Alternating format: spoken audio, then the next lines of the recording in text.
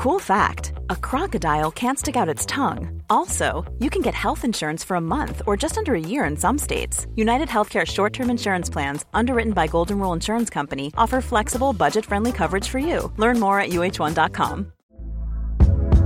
Hey there, it's Michelle Norris. I'm host of a podcast called Your Mama's Kitchen. When I travel, I'm usually looking for a way to find a taste of home when I'm not at home. And one of the things I love to do when I am at home is entertain. And Airbnb allows me to do that. When I was in California recently, I rented a house that had a great kitchen. And when we were sitting around the table, we're all thinking, we're in someone else's house. Someone could be in all of our homes as well. If you have a home, but you're not always at home, you have an Airbnb. Your home might be worth more than you think. Find out how much at airbnb.com/host.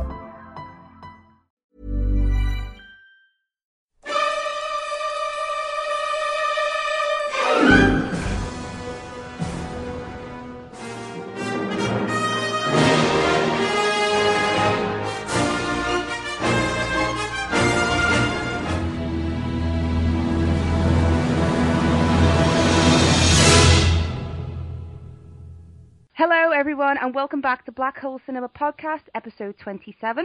Unfortunately for you, I'm your host this evening, Emma Platt. And joining me today I have Owen Hughes. Hello.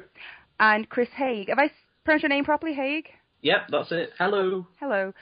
How are we all? Enjoyed our cinematic adventures this week? Yeah, I really enjoyed it. Feels weird to ask how you are when I just asked how you are before we started.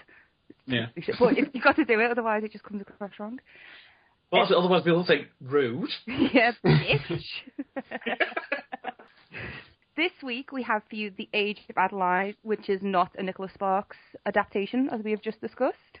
And checks. And verified. Yeah. Yeah. We have Chris Rock's directorial debut, Top 5. Big Game, which is Sam Jackson, I believe. And then we are ending with Spooks, The Greater Good, which every time I say that, it reminds me of Hot Fuzz. I've seen yes! Oh, with the chorus at the end, and they're all like, The Greater Good. That's what's... Oh, yeah. Okay, yeah, I get it. Now I get it. I look like a moron now, and you two have just gone, oh yeah, we know what you're talking about, so I don't feel bad, but it's too late. We need to do one on Hot Fuzz. So to start, we have The Age of Adeline. Ma'am, it says here you were born in 1908. That makes you 45 years old. That's right.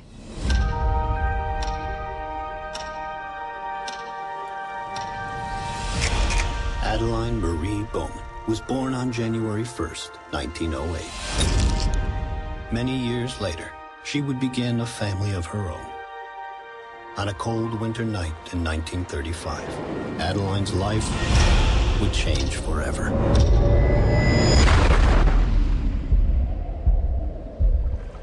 In that moment, something incredible happened. Its effect was almost magical. Yeah, okay, so Age of Adeline is a sci-fi romantic story about Adeline, who's played by Blake Lively, who, after a freak accident, stops aging, and she goes through life. I think it's set in the 20s, and then it goes forward until it's in the present day. And yeah, it's about how she lives her very extended life and what happens during the present day and the effects that the past has had on it. So I liked it. I didn't want to, I'll be honest. When I started, I was like, oh God, this is, because I thought it's going to be like, like a Nicholas Sparks thing. And I thought, I have to check if it actually is. It's not. So, okay. But yeah, I really enjoyed it. Blake Lively's really good in it. It has a really great supporting cast, which is like Michael Huisman from two of my favourite shows, Game of Thrones and Orphan Black. You've got Harrison Ford in it. You've got Ellen Burstyn in it. And they're just surprisingly good roles. And it's a solid little romantic film, and it's enjoyable. I mean, the other thing for me, because I'm a bit of a sci-fi fan, is I would have loved to have seen this story in a different genre, if that makes sense. So, like, take the idea of a woman who can't age and then put her in, like, a proper thriller or in, like, an action movie or something. But, yeah, it's nice and inoffensive, and it's quite quite, elegantly done. Blake Lively gives quite a good performance in it. So, yeah, it's nice. It is a really nice film. Is it, kind of like The New Notebook or Benjamin Button or anything? No, not really, but it's nice enough. It's a good date movie. Yeah, it'd probably make quite a bit of money off the Friday night date crowd, I assume. Yes, yeah. It's a really good one. Like, all the straight guys out there, take your girlfriend to see this movie because it is very sweet and it's very, charming and lovely and all that sort of thing. And there's a couple of nice twists in it. And yeah, it's nice is the only thing I can really say about it. It's like, oh, it's nice. You run out of kind of adjectives. You're like, well, it's very inoffensive. There's nothing really, bad to it. It's not brilliant, but I mean, sometimes that's all you really want in a film. It's just to be like, do you know what? I spent an hour and a half in there, and I don't actively hate it. I mean, it's nice. Sometimes you just want that. Is there any humour in it? Because it looks really dry to me. There's bits and pieces scattered through, and there's some quite weird bits in it. Like, I did see, because one point is that she's basically raised the same sort of dog over the past, say, 78 years, which I just thought is really weird. Just that she's just got fixated on this one kind of dog, so she's gone through about maybe 10 of them, and she's never thought to go, do you know what, I'm just going to try something different. No, it's the same kind of dog. She's got a picture of them, each one on a wall, every single dog. See, because one of the things is that she spots herself at some charity function where she runs into Michael Huseman's character, her love interest, in the modern day, and it's her in 50, 60, 70 years ago, and you just think it's all very convenient and it's nice and so it's not really. You won't go for the laughs. It's like going to the Notebook. No, it's like going to see the Notebook and expecting bridesmaids. You're not gonna. No. That's an excellent way to describe it. I thought it was like a period piece. When I saw the... Yeah. I didn't see the trailer till the other day, but on all the posters I thought it was like a period piece set in the 1920s, and I did think it was going to be, like I said, a Nicholas Sparks, because this is his type of crap. Do you know what I mean? Like, if my boyfriend took me to see this on a Friday night in the cinema, we would have a massive row in the middle of the pictures because... But it is the type of thing that always when I worked in the cinema, it always made loads and loads of money. I remember the Vow, I think it was the Vow. The Vow was out on Valentine's Day. I think it was 2009. And, oh my God, it was so packed all day with couples coming in to see it. And I was like, this is just, like you said, that's just inoffensive. It's fluff, isn't it? Yeah. Probably one of those films that you'll watch and you might enjoy it, but you're not really going to go back and watch it again or write essays on the symbolism of it or anything like that. But it's nice to have these type of films out there, just a bit of stick it on and read a book at the same time, that kind of thing. Exactly. I mean, particularly if you look at what was out this Valentine's Day, it was the 50 Shades of Grey movie, which I'm just like... Oh, don't have flashbacks. I know. Well, I fortunately never saw it, and I was just like, because I haven't read the book, but I know that it's awful. So I was just like, Age of Adeline, because it was quite weird in that I was a guy on my own watching this, and I wasn't there as part of a couple, or I wasn't there, as part of a group or anything. It was weird. I mean, fortunately, it was quite a quiet showing, because if it had just been really packed, and all couples have been together, but it'd just been me on my own going, oh, this is nice. Just constantly just nodding to yourself. This is nice, isn't it? It's lovely. I'd have looked absolutely insane. I really would have.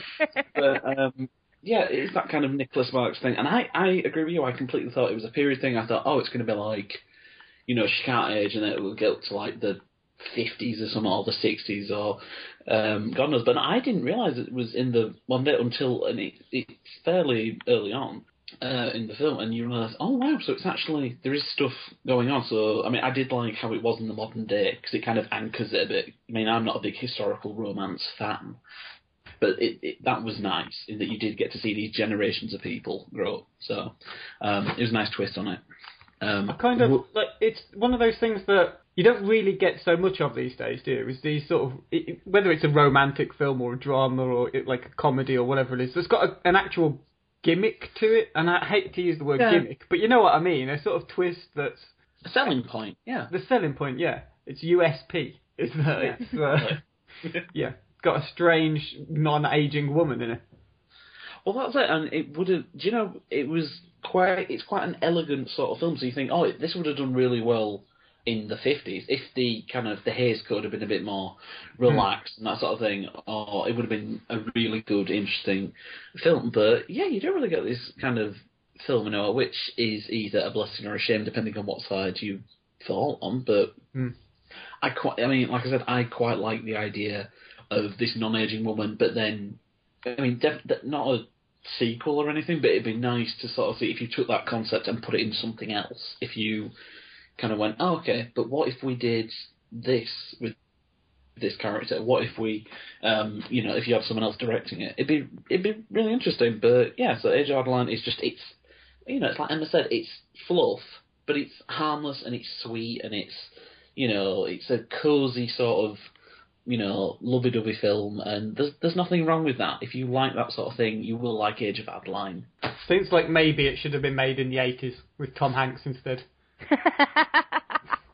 Oh God, now I'm thinking about I'm just thinking. Wait, is it Tom Hanks who doesn't age, or is Tom Hanks like the love interest? Or? Tom Hanks falls in love with Michael Huisman. Doesn't age. Well, yeah.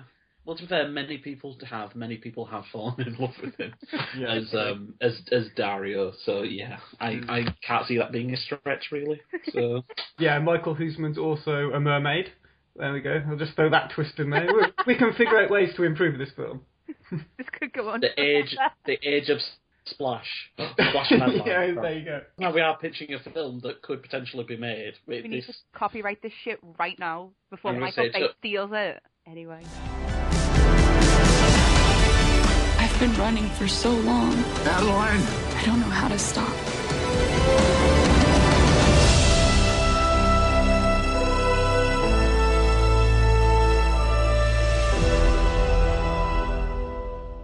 Next up, we're talking about Top 5 starring Chris Rock.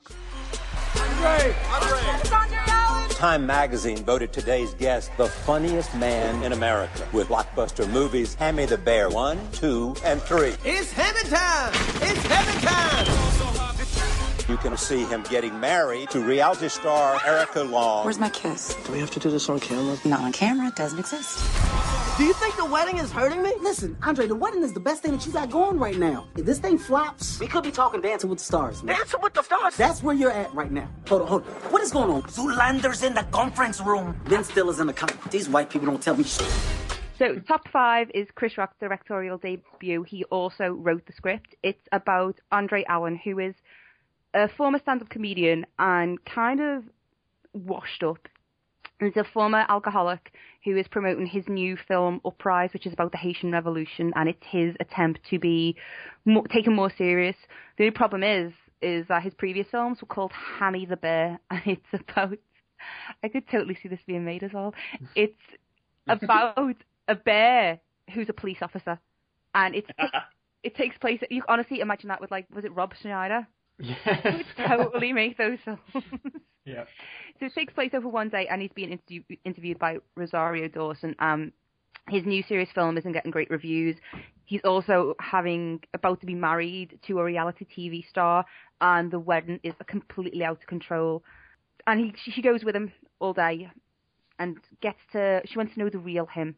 He also talks about his sobriety, and you learn there's a really kind of disgusting scene where he's talking about the day he hit rock bottom. And I don't want to get too graphic because it'll really turn my stomach, but it starts off with him with these two girls back in his hotel room, and they're all having a threesome with this big fat ganky looking girls, and his kind of minder, who I believe is called Jazzy D, and is this big fat guy with this the gold rings on and like a leopard print shirt, kind of joins in, and you can kind of see where it's going a little bit. So it kind of, to me, it was really interesting because I felt like the story paralleled a lot of comedians in Hollywood. If you look at Adam Sandler's career and things like that, I kind of saw parallels with a lot of those type of people. What I found really funny, and I don't know if this is intentional or not, every time you saw footage from this film Uprise, it was really comedic, and they kept talking about how someone said something like, you killed 50,000 white men were killed during this revolution. If that had been 50,000 black men, there would have been an uproar. And he was like, yeah, but Michael Bay kills 50,000 black men on screen every single day. No one cares about that. So it was advertised as a comedy, but I don't think it really was. It was more like a drama. And I don't think it was semi-autobiographical from Chris Rock's point of view, but like I said, you can definitely kind of see those sort of influences in it. Rosario Dawson, as always, is excellent in this film. I love Rosario Dawson. She's brilliant. Good. She's got like this, like I said, she's a reporter, and she's also a recovering alcoholic, so they kind of bond over that. There was one bit that I don't want to say I felt uncomfortable with it, but there's a bit where she finds out her boyfriend is gay, and he's cheating on her with another man, and she explains to Chris Rock how she kind of should have had these suspicions, and one of these suspicions is something that he enjoyed to do in bed, and that's, I'm not going to go too much into it. And even though it was really obvious that the character of her boyfriend was gay, I felt like the insinuation that he enjoyed this thing in bed, that made him gay, that made me a little bit, I don't know, just uneasy. It felt like it was too nice and tidy. Well, he enjoyed this in bed, and I could cause him doing this one thing once, so therefore he is obviously gay. Never mind the fact that he was obviously gay, but it just felt too... Well, if the thing he was doing in bed was sleeping with men, then she's got a point. Yeah. That's a pretty big indicator, really. It was something he did in bed with her. But it did feel like just that bit felt a little bit stereotypical to me, but it wasn't the whole point of the story. And Chris Rock and Rosario Dawson's character, Chelsea, kind of see them develop this relationship, and it's kind of left open-ended about what happens. I got the sense that there's a whole Cinderella thing. She leaves a shoe in his bag. He's going through his bag after bachelor night, his bachelor party, and sees all these things that have been put in there by his girlfriend, who's a massive reality TV star, that don't represent him. Like, there's a bottle of vodka and a candle with her face on, and Rosario Dawson's like her shoe in the bag. So he, like a Cinderella, she'll come back to him. But what kind of, not pissed me off, but it was just like, I understood that Chris Rock's character was better suited to Rosario Dawson than his girlfriend, but it's a bit insane to think that he would leave his girlfriend, who helped him get sober, for this woman he had just met in 24 hours. But maybe that's just me, because I'm a heartless bastard when it comes to romance. I did enjoy it. I thought it was quite well done. I thought it held my interest. It wasn't too long or anything, so I thought it was a solid film. But I've kind of felt like at points it was trying to be smarter than it actually was. But I'd be interested to see what he did next. I have to ask, because I haven't seen Top 5, and, it's Chris Rock, and he's got a great history of being a comedian, but how are the kind of female characters treated? Because I had a quick look over this, and, Rosario Dawson, who I love, and she needs to be in so much better films than she actually gets. Like, she was in that god-awful Zookeeper a couple of years back with Kevin, what's his name? And I'm just like, no, that's awful. But you've got him, I think it's Gabrielle Union, who plays Chris Rock's, the reality star girlfriend. So how do they kind of come across? Well, Gabrielle Union's character, I think her name's Erica Long, I believe. She's typical. She's almost like a Kardashian clone.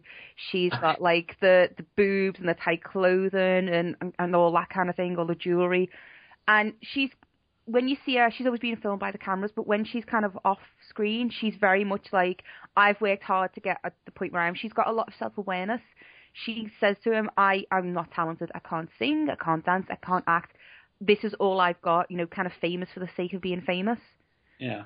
And there's another point where Chris Rock's bodyguard says she's going to end up on top no matter what. So she's obviously quite determined, and people know this about her, but she's very much aware of the public persona of her and her fiancé, Andre Alliner, and who she is in real life.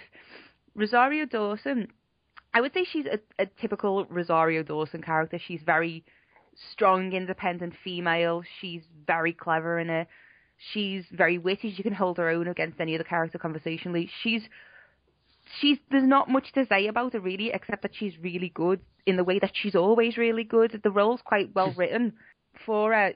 But like I said, I didn't like the romance aspects. I would have liked to have seen their relationship without that being into it. Because I'm tired, quite frankly, of seeing a male and female pairing in cinema that can't have a platonic relationship at all. It always seems to have to be this kind of romance on some level, and it's not representative of the majority of people.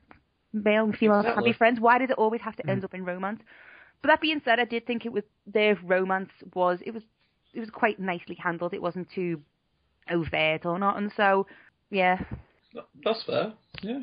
The whole top 5 thing is just who's your top 5 favourite rappers. Like that's it. That's just okay. Because I didn't get it at first, and every time when I saw it, it reminded me of High Fidelity, because he keeps making. Have you seen High Fidelity? He keeps making the list, top 5 breakups, top 5 bands, and it kind of reminded me of that. So I thought it might have a similar theme to High Fidelity, but it doesn't. It's just about rap.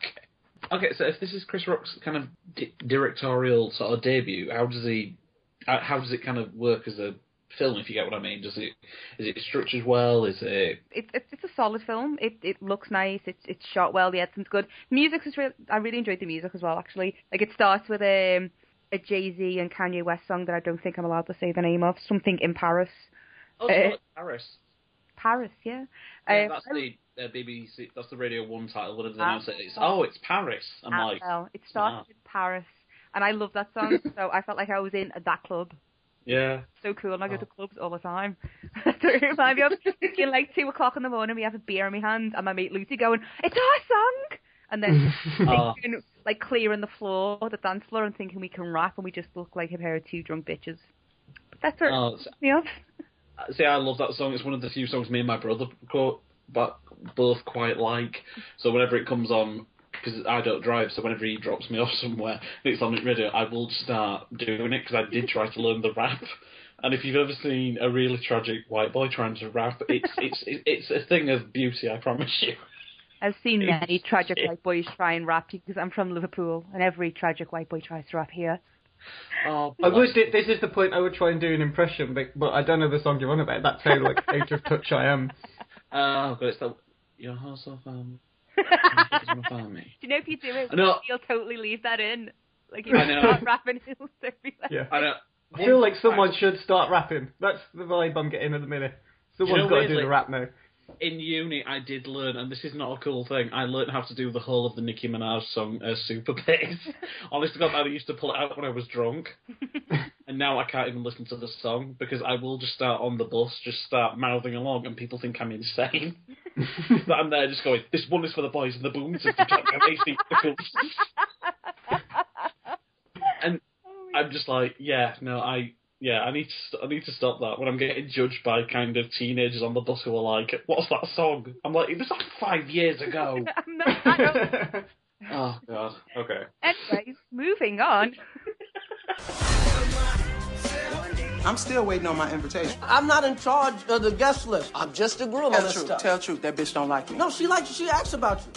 Oh, she asks about me. She asks about you all the time. What'd she say? She say, how your big friend doing?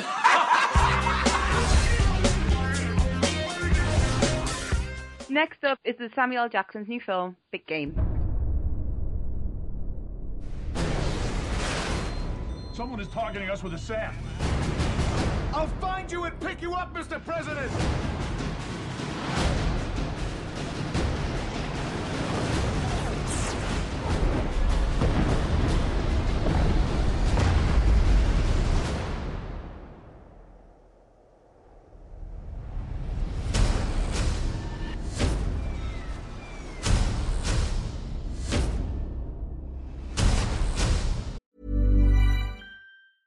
A lot can happen in the next 3 years. Like a chatbot may be your new best friend. But what won't change? Needing health insurance. United Healthcare Tri-Term Medical Plans are available for these changing times. Underwritten by Golden Rule Insurance Company, they offer budget-friendly, flexible coverage for people who are in between jobs or missed open enrollment. The plans last nearly 3 years in some states, with access to a nationwide network of doctors and hospitals. So for whatever tomorrow brings, United Healthcare Tri-Term Medical Plans may be for you. Learn more at uh1.com. Hey, I'm Ryan Reynolds. Recently, I asked Mint Mobile's legal team if big wireless companies are allowed to raise prices due to inflation. They said yes. And then when I asked if raising prices technically violates those onerous 2-year contracts, they said, what the f*** are you talking about, you insane Hollywood ass f- So to recap, we're cutting the price of Mint Unlimited from $30 a month to just $15 a month. Give it a try at mintmobile.com/switch. $45 up front for 3 months plus taxes and fees. Promo rate for new customers for limited time. Unlimited more than 40 gigabytes per month. Slows full terms at mintmobile.com. Millions of people have lost weight with personalized plans from Noom. Like Evan, who can't stand salads and still lost 50 pounds. Salads generally for most people are the easy button, right? For me, that wasn't an option. I never really was a salad guy. That's just not who I am. But Noom worked for me. Get your personalized plan today at Noom.com. Real Noom user compensated to provide their story. In 4 weeks, the typical Noom user can expect to lose 1 to 2 pounds per week. Individual results may vary. Who are you? The President of the United States. Motherfucker. I don't know. It's Samuel L. Jackson. I'm just like, he's a motherfucker. So Big Game is... I love this film so much, and it's so trashy, and I love it for all the right reasons. Samuel L. Jackson is the president, which I'm amazed he's not played a president before, because it's just like one of those things you just think he has done at some point. So yeah, he's the president, and he basically gets betrayed by members of his security intel and crash lands in, I think it's Finland? It's somewhere in like a Scandinavian forest, and he's basically screwed and he's on his own. And then he teams up with a young kid who's been sent out into the wilderness to prove that he is a man. And this kid is kind of like Katniss Everdeen, so he just like fires arrows and he kills stuff, and he's just it's basically like if you updated Indiana Jones with the president, and if you gave shot around a kind of bow and arrow, and it is. I can't even go into it too much because it's just such a beautiful train wreck, but I love it so much. You know when you just love a bad film so unapologetically? It's like I saw Jupiter Ascending this year, and I get that it's not brilliant, but I sat with it with the biggest smile on my face. I'm like, yes, this film speaks to me, and Big Game does the same. It's brilliant. It's Friday night popcorn rubbish. It's like Snakes on a Plane, which I also... Oh, I love Snakes on a Plane. It's a classic. It's brilliant. There's a fine line between a film being shit and it being shitastic. Sharknado. Yes, exactly. Sharknado is shit. Leprechaun Back to the Hood is shitastic. I've never seen the Leprechaun film. Oh my god! I've seen the first. The first is fucking awful. Hypnosis is trying too hard to be serious. You want to go right to Leprechaun in space and Leprechaun in the Hood. Okay. Oh my god, the effect, I'm not even going to get started with the effect in Leprechaun in space. It involves a space princess and submarines, and the leprechaun grows, but it's like someone's just dragged the image on a computer and made it. And it's beautiful, it's excellent. Wishmaster is shitastic. Puppet Master is... Horror films are an excellent genre for shitastic movies, but Snakes on a Plane... I know. Love that. Yeah. And it's got Sam Jackson as well. He's the king of shitastic films. He needs a crown. Well, speaking of, have you seen Rare Exports by the same director, Jalmari Hollander? I've seen bits of it. Okay. That's quite a dark comedy from what I remember. But yeah, I did quite like what I remember of it. And that's because I was going through the credits and all that sort of thing. I'm like, oh, so-and-so was in it. And you recognise these little actors like Ray Stevenson from Rome's in Big Game, and it's a great little role for him. And I just was like, oh, he did Rare Exports, which I need to watch it at some point. I need to sit down and just be like, okay, I'm going to sit down and watch it, because it's always on film before. So yeah, it is pretty good, but it's a shit-tastic film. There's more Santa penis in it than I was expecting. But that was it. Weird, naked, elven Santa things are in it. But whether that's a bonus for you or a negative, I don't know. But for me, it was quite fun. It was quite a fun film. But yeah, Big Game is... I mean, because I think Emma and I was discussing it earlier. We went, oh, Big Game. And then we went, oh, Big Game, because human is the game. Hence the big... And it's just this really profound moment going, oh my God. It's like going Snakes on a Plane. It's because there are snakes on a plane. It's so beautiful in its simplicity, isn't it? Yeah. I like it when my movies, they say the title at some point. Yes. Yeah. I know we should be talking about Snakes on a Plane, but I worked in the cinema the very first time I worked there, when it was very first coming out, and it all hype started on the internet and things like that, and seeing the trailer and being like, and thinking at this point that I was really highbrow because I just finished my college course in films and stuff, and going, It's got snakes on a plane. Like, what more could I possibly want? It's like when I saw the trailer for Pacific Rim and selling it to my brother by going, it's Power Rangers for adults. don't need much from my films, so I Yeah. really need to check this out now because you've totally sold me on it. Oh yeah, I mean, it is basically the President and Short Round versus bad guys. That's it. That is all you need to know. And I mean, first of all, Pacific Rim, it is amazing, and I love that film so much. And I genuinely sold it as, if you've ever wanted to see a robot punch a lizard, and who hasn't? I'm going to say, but I mean, we will get. I mean, because if someone asked me to talk about Pacific Rim, I would just talk about it for 20 minutes and go about how much I love Marco in it, and I'm just like, she's the best. But no, Big Game, yes, it is. Oh god, it's the film that is probably going to get the. I would say worst reviewed, but I had a quick look on Rotten Tomatoes, and it's getting really good reviews because I think people are just finally realising it doesn't have to be great cinema. Sometimes it's just fun.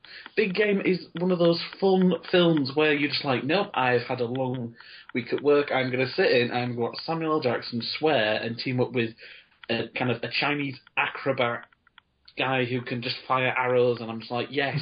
Sometimes you just need that, and I love it. It's probably going to be my film of the week, if I'm honest. Sometimes a film just needs to be a film. It doesn't need... Exactly. I think there's quite a lot of... You can get, like, when you enjoy films quite a lot, you can get really pretentious about them and about them. Yeah. You can, and I'm guilty of doing it as much as anybody else. But sometimes you just need to watch a giant fucking robot knock shit out of a giant monster. Yes. All you need. But yeah, Big Game, it's absolutely, it's kind of joyously simple in that it's fun. What more do you need in a film? And it's, you know, I mean, Samuel L. Jackson pretty much, if you put him in any role, he automatically makes the film better.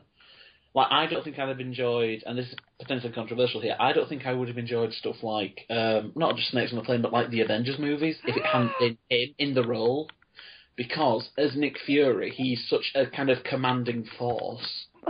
I'm just like, no, but they need him. Like, who would they have? They might have had, like, Lawrence Fishburne, maybe, or... But the Nick Fury in the Avengers films is about... based on the character from the comic. Yes, in the Ultimate series, universe. Doesn't actually, Yeah. in the very first Ultimate Avengers, I swear the Nick Fury character in it mentions, or when they make a movie of this, I'm going to be played by Samuel L. Jackson. Yeah. Oh. So I don't know, I haven't read that, but that is glorious and wonderful, and I'm glad that is the world we live in. You know, in a parallel universe, it's being played by, you know, Lawrence Fishburne, who's a great actor, but no, he's not Nick Fury. He's not. But yeah, in a parallel universe, he's being played by Hoffman, isn't he? The Hoff. Oh my god! I totally forgot about that. Yeah, he was in the 90s film. Hoffman? Yep. David Hasselhoff? Hasselhoff, yeah, sorry. You call Hoffman. Yeah, Dustin Hoffman would be even better. But... I like to think in a parallel universe I'm playing Nick Fury. On a really nice side note, that's what Stephen Hawking said. This girl at a conference he was at said, how can physics help me get over Zayn leaving One Direction? And he said, well, not only is there a universe where Zayn is still in One Direction, there's a universe in which you're married to him. And I just thought, that is using your power for good, Stephen. I like that. Helping the broken heart of a teenage girl, I'm like, yeah, I don't get One Direction, but that's nice. That's a nice thing to do. But yeah. You gotta cock it, mother.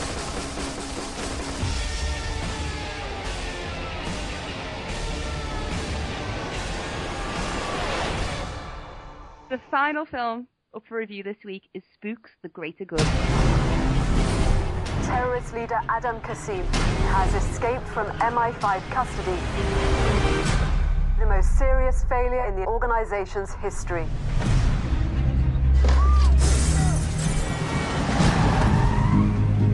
Get in.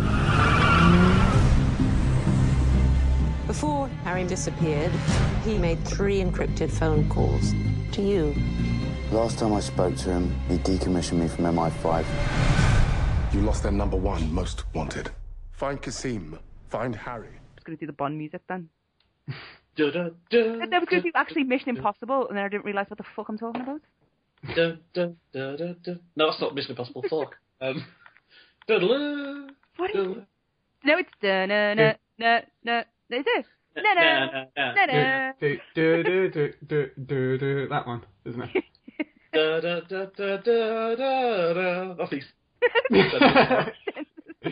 Okay, so Spooks the Greater Good is a film continuation of the BBC TV series that ran for 10 series, I think, in total, from 2002 to 2011, about the counter-terrorism unit of MI5.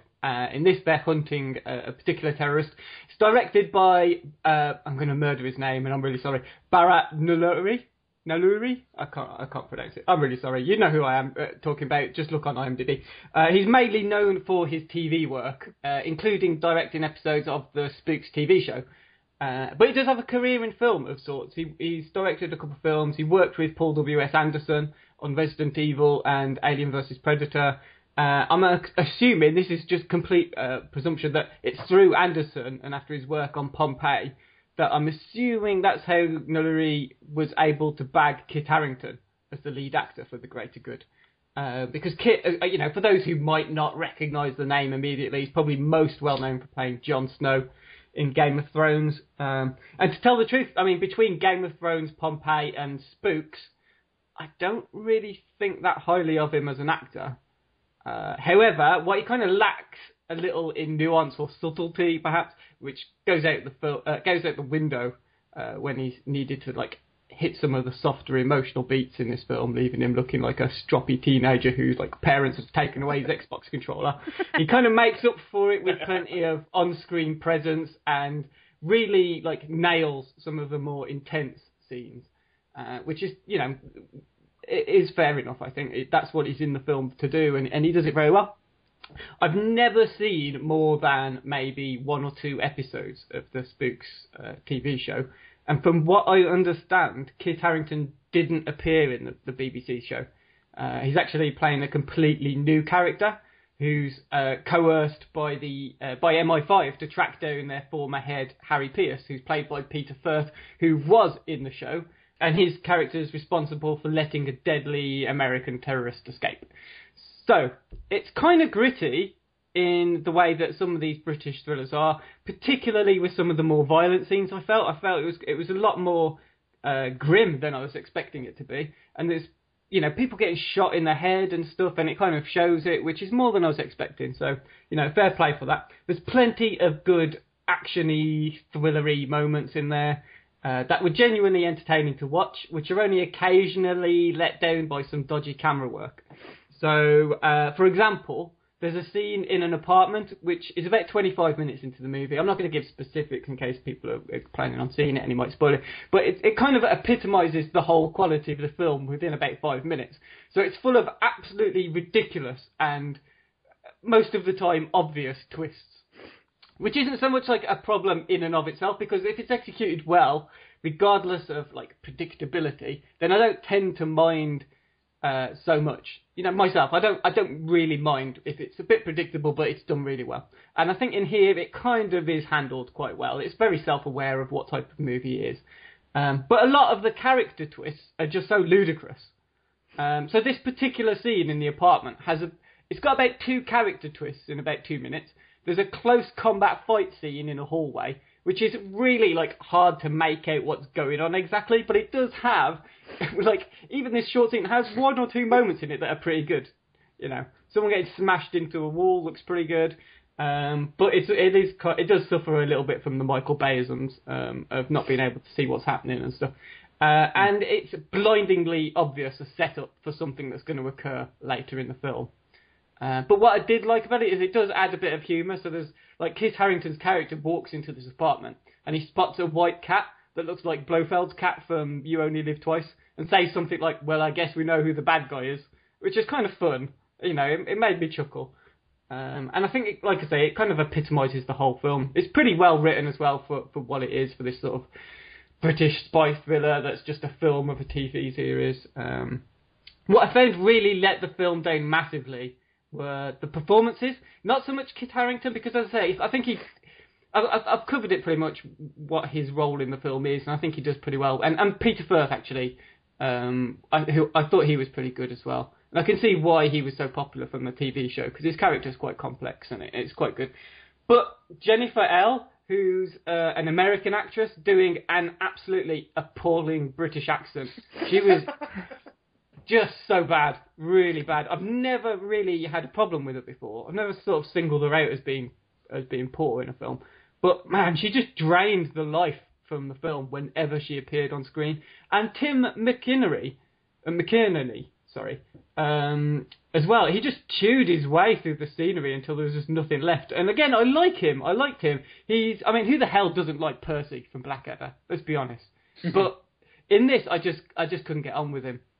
And I think the support cast are what let the film down slightly.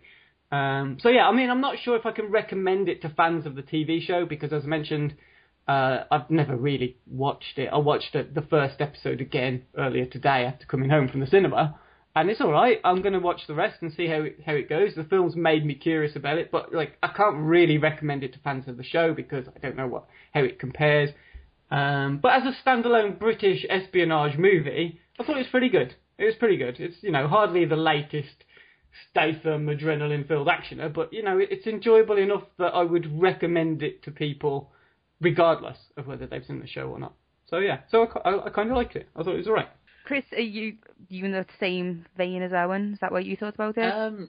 Slightly. I mean, I come from a slightly different place because I grew up with the show, so I have seen most of the show because my family were big fans of it. So it's like they've been watching it on Netflix recently because it's on there now, and it's good. I mean, the problem I kind of have with the film is that I think in my head, because when I heard they were doing it, I was excited thinking, oh, it's going to be really good, it's going to do all this, it's good because they've got a proper film budget and everything, and it just feels a bit like, not like a TV movie, but like they haven't really pushed it out enough. It feels like like they've taken half of the series budget and stuck it on a 2-hour episode.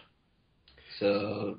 Yeah, I think it's not far off with that because it doesn't feel like a Hollywood film. It's not a big action thriller. It's why I say it's not even like a Statham film. It's not like a British action film that's shot in LA. It's actually I kind of like the fact that it's a bit more low key though.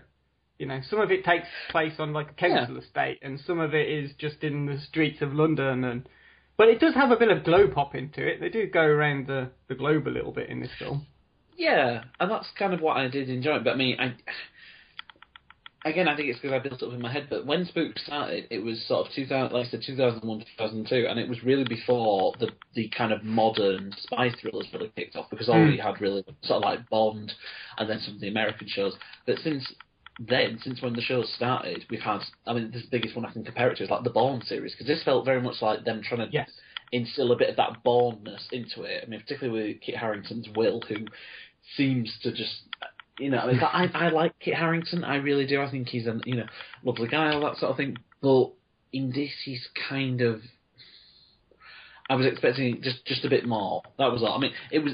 For fans of the show, it's really nice to see old faces come up. Like, obviously, Peter Firth kind of anchoring the film as he did the show. He was in every series, pretty much every episode, and it was great. And he really does kind of keep the film grounded. And there's some little appearances like you've got like Laura Pulver. I mean, I didn't have much of a problem with the supporting cast. I just wish they'd been used a bit better. Like you had Tuppence Middleton, who I quite like.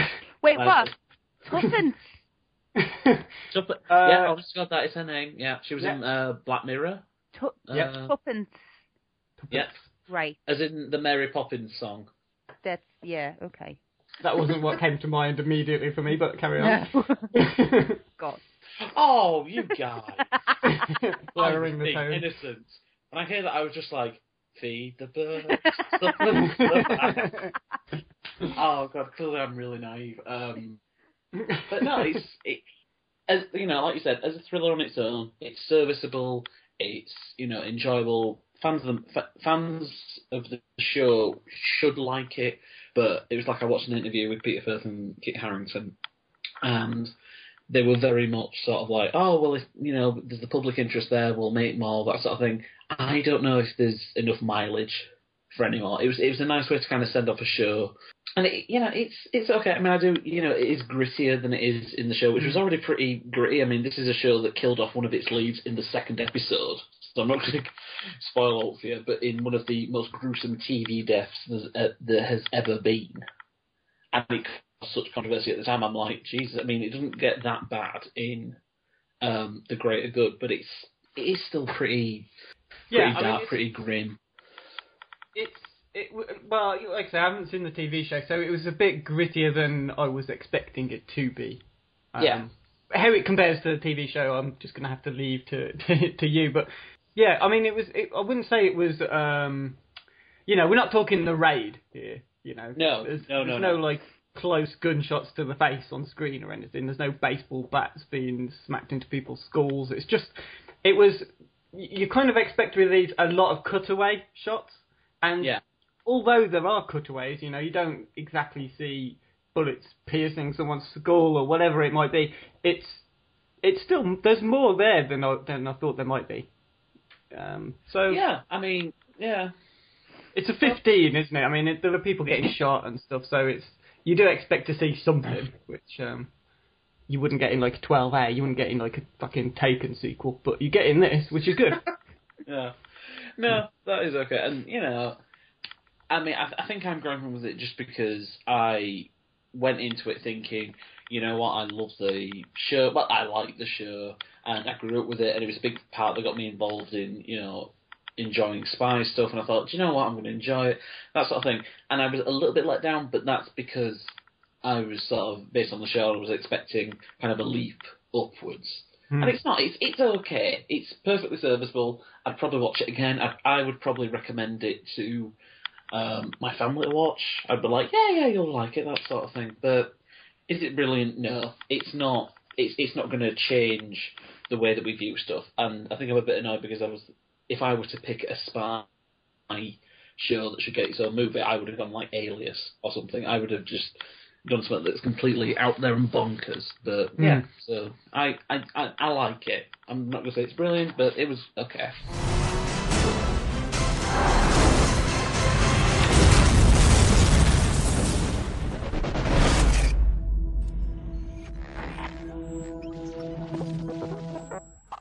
Well, right, that seems to be all. Don't laugh, I'm trying to be serious now. Sorry. Serious. Okay. Deadly serious. Yeah. Deadly serious. You've fucked it up for me now. You do know that, don't you? I'm going to laugh. Well, that's all for this week from myself. Thank you to Erwin. Yeah, thank you very much for having me. That's fine. That's fine. It's fine. It's totally fine. Thank you to Chris. Thank you very much for having me on. It's been a pleasure. And as always, thank you for listening. And remember, stay classy, San Diego. Boom! Best exit ever.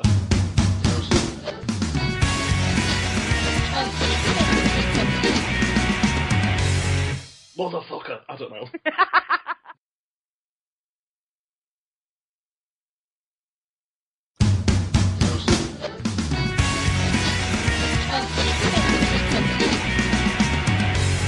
Motherfucker! I don't know.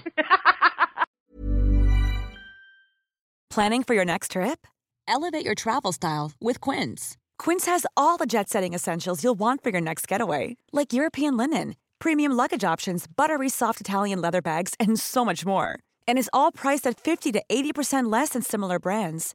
Plus, Quince only works with factories that use safe and ethical manufacturing practices. Pack your bags with high-quality essentials you'll be wearing for vacations to come with Quince. Go to quince.com/pack for free shipping and 365-day returns. When you make decisions for your company, you look for the no-brainers. And if you have a lot of mailing to do, Stamps.com is the ultimate no-brainer. It streamlines your processes to make your business more efficient, which makes you less busy. Mail checks, invoices, legal documents, and everything you need to keep your business running with Stamps.com.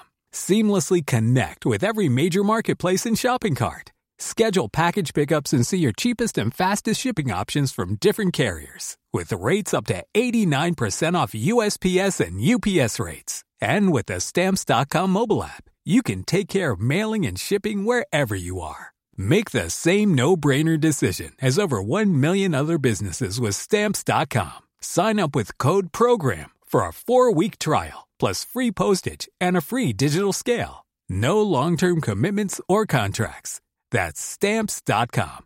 Code PROGRAM.